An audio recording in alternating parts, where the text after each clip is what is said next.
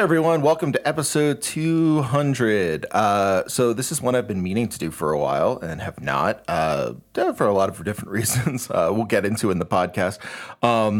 But just so it is not missed from the beginning, I'm really happy to be here. Thank you for all of your support to get me to 200, and here's to 200 more. Okay, so the hardest part of a podcast is pivoting. I think this is probably fairly understood if you listen to enough podcasts, but the idea is probably not vocalized as often as it should be. It's the same way with a lot of television or long-form serialized fiction and art, including video games. You get enough steam under your work, and it's a kind of like a freight train that's hard to put a halt to, right? You can see this, like the obvious example would be something like The Simpsons, which is, remains going on despite the fact that nothing about it exactly speaks to the initial mission statement, right? We're, however many seasons in, and most everyone who enjoyed the first sort of core seasons are out. And the people who wrote it as well. This is like sort of Get Smart is a version of this where the show was written by Mel Brooks and some other comedic geniuses. And then after the fact, every movie and reboot was kind of a drag because they weren't on it. Hard to stop it, but, the pivot needs to be there at some point or another. The enormity of this fact, right, this difficulty to pivot, was something I thought about a lot at episode 200's Incipients when I started realizing that it was coming up. The first few episodes of No Cartridge were agile, easy to follow the popular focus, able to be tweaked as they were needed. That's the joy and the curse of an early project, in that the energy and vigor behind it can be channeled into, whatever seems to work. Once the project is calcified, as it is now, 200 episodes in, you can still, pivot. You can still do things that are different or agile or whatever, but it's tough to actually make those swerves. And, this isn't me saying I'm sick of No Cartridge or amending the podcast, and far from it. I hope we can continue to have this conversation and others for years and years. Nothing gives me as much professional joy as this podcast. And, I am unhappy with aspects of it. I won't lie. Four Colors Red, the failed sort of crowdfunding effort, still sticks in my craw. That's, ultimately on me for it being a broken project as of now. You can always contact me if you feel like you would like some sort of refund on that, and I'm always happy to talk. We can make that happen. And I've even lost a few friends in the process of making the podcast. I've spoken unwisely, or even been interpreted as jealous or mean-spirited with some comments. I promise that's never actually been the case. I'm not trying to be mean or cruel to anyone, but it's a weird scene, right? And I'm kind of like I kind of shoot from the hip when I talk online about my own feelings, and I've tried to get better at that. And the times when the podcast hasn't been updated right? Like any sense of progression that I feel like I'm getting on a roll and then it falls apart. These are all things that I wish, were different about the show, right? And, I take responsibility. The project is, if it's not blameless, it's vital, important, and good. Like, I think overall, No Cartridge is a wonderful project that I, want to keep going in spite of these things that I don't like, right? But I'm not bringing up these failures to wallow in them. And in fact, I just bring them up because I'm kind of wondering about what they might mean, right? One of the things I think is common in podcasting particularly is to focus on the good and talk about the way that things worked out or the way things coalesced, and just think about them in terms of think about them in isolation, rather. We don't have a sense of the way that we can combine the good with the bad, right? The way we can kind of hold them in both hands is a way that I often say. Again, like the failures or the things that I don't like about the project or any project that, people make, it doesn't mean that the project was bad, or rather, if they don't mean they're bad, they also must mean something else, right? Thinking about something like the Talos Project, which I got into a bit of an argument with the creator of, because I was saying, this isn't a game. I wrote about it on length in nonsite.org if you want to go look that up. But I'll keep it brief here. Basically the Talos Principle is this sort of fun puzzle first-person shooter-y game. And I wrote about it and said, hey, look, this like doesn't really work as emancipatory, right? Like in the end, the basic vision in this game is one of kind of like an individualized, almost libertarian future where you get to remake yourself as a robot and you know, remake the world with knowledge. Not human, not really, you know, blood and guts in the way that I would like to see in my sort of liberatory work. And the creator got upset with me, and I can understand that. I mean, look, like I don't take criticism as well as I should, nor does anyone. But his critique was that, hey, look, we use Trotsky in this game. Like, how could we not be considered as a leftist project, right?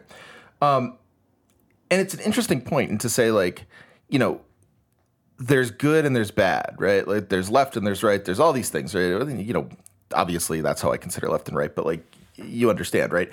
Like the simple inclusion of good or bad, right? Or the simple inclusion of good or left or whatever in your project does not negate the fact that there's other stuff in there. And in the case of No Cartridge, the good doesn't negate the bad. Like the bad exists just as much as the good does. And to say like, no, it's a good project because I did good work, that sort of misses the point that both of these things have worked together to constitute what the product is. You can't just point to a component and say, look, that's there. That is what the ultimate sort of like effect of this podcast or project or, you know, art is. It's everything. You can't pick and choose. So what do the failures mean? Are they a wrong turn? Are they a missed opportunity or just a mistake? I think primarily, if I'm using this time in this podcast to look back, and thanks, this episode sort of an interview with myself, I made a mistake keeping profit in the main view as a marker of success and as a goalpost for the podcast. You know, early on, that totally made sense. As the project grew, chasing the money still was and is important if we want to keep the lights on, because the labor I and my co-host and producer put in is serious and doesn't flow without cash to push it along, at least not currently. But the eager approach at the beginning of the project meant I could go where the listeners were, right? Like I could sort of look at it and say like, oh, if I want this to make money or get listeners or whatever, I can like do what's popular. And so I went with interviews instead of solo reviews. I kind of like focused on people that I thought folks would like to listen to. I reached out to devs. I had like regular folks on. I tried all sorts of things in those early episodes because that's kind of what you can do. Like you know, if the podcast died after 30 episodes, what skin is it off my nose? It would just be another project that I did and didn't end up working out. However, as the podcast gets more unwieldy, and in fact, as I feel more invested in it, that approach is a little harder to manage, right? Reactions become a little more reactionary as opposed to sort of like reactive, which is to say, I'm making these choices with the podcast in order to keep the income and to keep the listenership. And fear of losing those things means that I am not making sort of adaptive or interesting or agile choices as much. And again, this goes for everything. This is like, on one hand, a look back at this podcast, but also just the general genre of this and video games as well. The early success and the early sort of like innovation is then stymied by the fact that you feel like you have to keep this investment going and not lose steam. And so making decisions is often about harm reduction as opposed to like innovating or knowledge or like trying to break through something, right? That's not just me, but it's something that I think is you know worth kind of pointing out, right? And I've made no secret of it, both here and elsewhere. The Patreon's been a bit slow. I haven't really known what to put there for a while. The podcast can be difficult to keep up, hard to find people to interview all the time, and you know things add up. A grading last week kept me from really doing anything at all, especially this, right? And sometimes the flow of the project is a bit hard to keep up. And in this way, No Cartridge has sort of taken on the cast of a AAA game. And I malign these often enough on my show, but I gotta, you know, it has to be said. It's funded enough to be produced, but without any, like that production, or I'm sorry, that funding means that I'm not taking as much of the risks as I did in that initial popularity, right?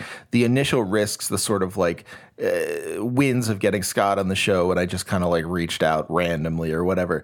Like that's not something I do as much anymore. And it's because I kind of have a rut that makes sense and keeps the lights on, right?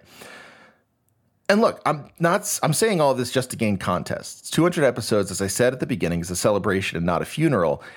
But you have to sort of get a little negative in order to actually see how these massive projects simply move forward under their own steam and become zombified and ossified. And the reason I'm wanting to get negative early on is because that's not what I want for this podcast. I don't want No Cartridge to just be going through the motions forever. What I want for No Cartridge is to continue the actually important conversations. I never really started the podcast with Our Games Art in mind because that had already sort of driven itself into a ditch. But I did start with let's see how we can discuss video games seriously in mind. And in many ways, I think we answered that, and along with many others now. You know, if I want to pat myself on the back or give myself some sort of unfair adulation, I would say that I was one of the first people to really do that well. And maybe people followed my footsteps, but more accurately, a lot of people had the same idea at the same time. And I think No Cartridge added to that conversation quite a bit. But there's all sorts of people who are doing really interesting stuff, like the Range Touch people, obviously Waypoint and the stuff that has followed after Waypoint. A friend of the show, Dia Lucina. I mean, even stuff over at Defector. Mark Normanden's writing over there some really interesting stuff. There's all sorts of good stuff. And this question of how do we discuss video games seriously, just as like a cultural object, right? Not even as an art object, as a cultural object. It always sort of like put aesthetics in as a secondary thing because, you got to get the cultural stuff first. You got to figure out how to talk about it as an object first. That was where we started. But I think that's not necessary anymore, right? We're not a voice in the wilderness saying like, hey, like how do we talk about video games? And in fact, like I think something that the book, Story Mode, unconsciously dealt with, on my part anyway, maybe consciously when you're reading it, it's right there, but unconsciously when I was writing about it, the fact is that book dealt with the fact that I need to find that next voice in the wilderness, right? Like we need to find something to talk about that isn't being talked about everywhere else.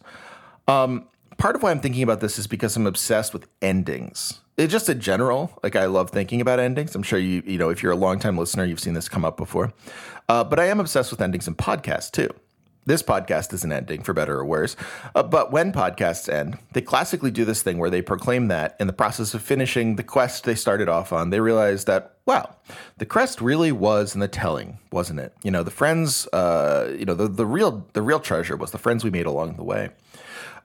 This is classic in true crime podcasts, and actually the show Only Murders in the Building sort of riffs on this a little bit in a fun way. I think with the Tina Fey character, who's like a podcast dame, celeb or whatever.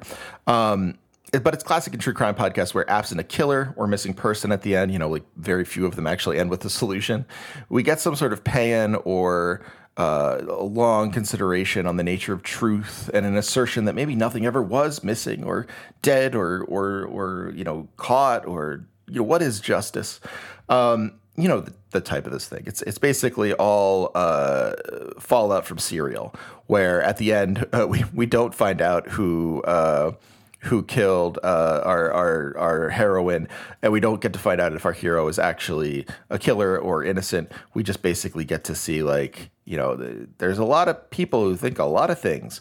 And that's something that bothers me, not because they don't come up with an answer. That's fine. That's mysteries. Like the mysteries we get answers to are fictional because that's the beauty of them. But true crime, I get it. The genre does not need endings. And in fact, coming up with endings is what gets us sort of the valorized, weird, like police state kind of thinking that these types of podcasts encourage a lot of times. What bothers me about it is it puts a weird defensive position on the podcast form that I think kind of spreads over a lot of nascent forms. No one's willing to admit the journey led them not back to some sort of essential question that they now need to answer, but to somewhere new, because that might suggest that the initial premise was flawed, right? Again, this goes back to the agility of early days. If I spent 200 episodes arguing one thing, it's hard to sort of look at that and say like, okay, like what's the next thing I can argue? Because it suggests, hey, maybe that thing I was arguing was not as important as I thought it was, right? Maybe this whole quest about finding a missing person ended up being kind of not super helpful. These are all answers that I think are perfectly valid and reasonable to say, but we get so defensive as creators, and as listeners too, that we have to say like, hey, wait, like it all was worth it. It all was important. It all had like a really like straightforward and crucial and critical answer. And it still can be like super important and super good, even if the initial thoughts did not end up being as relevant as we thought they would be. And so when we see a podcast or video game, and video games are absolutely relevant here, because if you look at something like, say, The Last of Us 2, the holding on to the essential claims of the first game, right? Like, gamers did that, and that's why they hated the protagonist in The Last of Us 2, but The Last of Us 2 did it too, right? Like, the sense of, like, holding on and hanging on to these, like, these essential ideas that show up in the first game, whereas really just tossing them off and kind of like moving on with something else and thinking about what is interesting now would have made a much more valuable and interesting sort of approach to the genre. Video games do this all the time. When we see this half-hearted gesture to the start, I think we should see this as a failure of courage, an inability to question the basic premise we're all supposed to be working under as creators. And do I lack the courage to ask this question? Yeah, often, truly, I do. I'm like a totally cowardly person, never really all that courageous. This time, though, I think it's probably worth asking. Because at the risk of sounding like a cringy teen or something, I actually care about this project. I care in no small part because the times I'm doing it with my wonderful co-creators are some of the most fun I've had in ages. So skip ahead about a minute if you don't want to hear me be like sappy. But, Andrew or Piss, their incredible, incisive wit, their deep knowledge, and just like the energy and, time they put into curation and consideration. And also, their unfailing friendship. Like I'm not always an easy person to be friends with. I like to think I am, but I have my, I am inconsistent and often late to stuff and weird, and I have my own problems. And Andrew's been a friend for, almost a decade at this point. It's that means a lot. And all of that is what makes No Wall Scroll good and vital and interesting. Liv, I mean, what can be said? Like, again, a friend for a long time, despite all my failings and difficulties, but her emotional honesty, her brilliant insights, and her sense of when to say, like, I'm just kind of wrong about something in cultural terms. Like, that's what makes all of the stuff we've done so important to me. The After Dark stuff, the GG No Reread, and the film work, right? Like the which I'm hoping to restart soon, actually, in this new year. It's like it's all really, really crucially important because she brings those things to the table. And John's obsessive joie de vivre for the news and for getting incredibly mad about stuff. And also, again, the friendship element. I mean, I can't, it's sappy to say, but it's important to say. It's something I'm hoping we see soon returning to your feeds. Not to mention Julian, just the beating heart of the show, and all of the guests who have been recurring family members, Dee, Scott, Josh, Mark, and Ed, et cetera, et cetera, et cetera, et cetera. The community and the group of creators I'm blessed to know, right? So it's worth it for them, if nothing else, to actually think about what comes next for No Cartridge. Because no one likes to feel the kind of crush of ennui that happens when we, or rather I, hit a lull. During the George Floyd protests, I stopped for a good month because I didn't see my work as relevant to the moment. I stopped for about a month a half tick ago because I was too busy grading a Sisyphean course and getting in my cups about the Patreon dropping over the past few months. If the listenership dies, then what's the point, I'd ask. Well, the listenership wasn't the point when we started, nor was the money, for however vulgar a necessity it might be. And in fact, it's not the point for the people who help me with the show and the people whose work I so value, right? I love the stuff I do with co-hosts, and I'm incessantly self-critical, which does mean that I'm not always happy about the stuff I do personally. But if I'm so invested in what they're bringing to the table, then I should probably try and bring my A game as well, right? And really think about how I'm continuing this project forward and the best way to do it in the most interesting and vital way. The leftist analysis, I have to say, feels a bit beside the point in 2022 as well. Not that we won't do it or any sort of like leftist approach. Obviously, that's baked in. But a hand-holding class analysis of video games is, and probably has been for a while, something presumed. Most outlets start with a declaration of intent against the marketplace, and that's great. But it's also maybe not getting at the core, or rather, like, more importantly, the issues no one else is talking about, right? The things that no one really wants to, or no one knows to talk about. I don't want to throw anyone under the bus, and I'm not, because I think Schreier's work is kind of interesting and important, and has brought to the fore these questions about crunch, and I do not mean to cast aspersions here at all, but I will say, when Bloomberg is publishing the guy most clearly most clearly and famously putting out reporting against labor abuse in the games marketplace, I think we can kind of imagine that the reporting is not super dangerous or avant-garde or at the bleeding edge, right?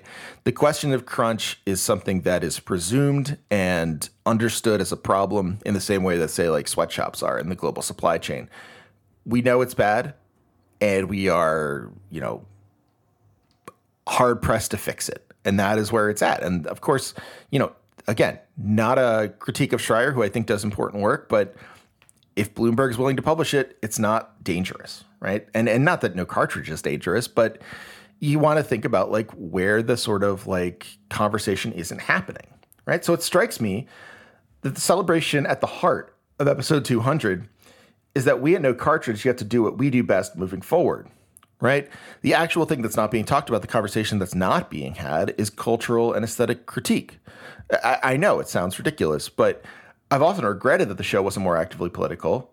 But we're also the only video game podcast I know that's considered games as objects worth attention, not just because they occupy some nascent spot of post-neoliberal ascension in America, but because they're cultural objects that are trying to do something in a particular moment of history. I was reminded of my episode with Pedro Paiva for this reason. Pedro's games have this sense of like bootlegged, strange, like appropriated culture. And, the reason they do is because of his, upbringing in Brazil, where bootlegged games were like a big deal, right? And so like this historicization, this grounding of the actual work is super important. And I think, leaning into it and saying like, hey, look, like we're just going to do the cultural critique. Like that's the point. Isn't avoiding the politics.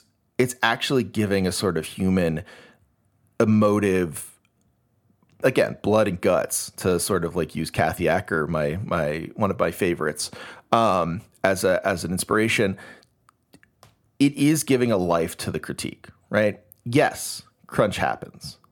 But crunch happens while creating a cultural product that means something to people and still produces a kind of emotional effect, good or bad.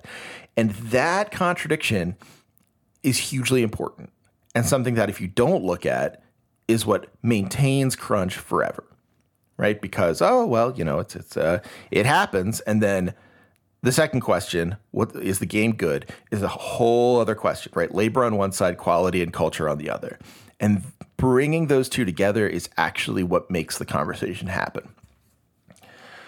And so, like, I think the way we look at film and anime and comics and TV, et cetera, news, right? Like this is the way we have to do it. And this is the way that I'm going to be bringing No Cartridge to the next 200 episodes and more and more and more, like I'm hoping we celebrate 1,000, 2,000, 10,000 episodes, The podcast is going to evolve. We're going to try and get weekly Patreon episodes so I can explore some of the gnarlier ends of this mission. We'll use the Patreon as a way to sort of really, press, obviously Homicide and TV, but then also like maybe indie games or maybe like other ways of thinking about this. Maybe I'll try new stuff. Maybe I'll talk to sort of like creators that maybe only want to talk for 10 minutes or something. Maybe I'll post a few a week. Maybe I'll skip a couple weeks. But I'll be putting more work on the Patreon because I want a space to think through these issues. That's what the Patreon will be.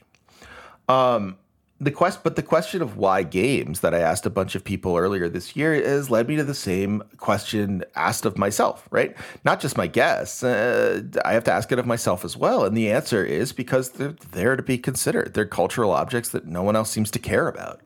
There's nothing more left-wing or liberatory or human to me than considering the work of people as vital and important, especially when everything around us, pandemic, climate change, horrible abuses of state, demands that we do not, demands that, there's more important things to do, right?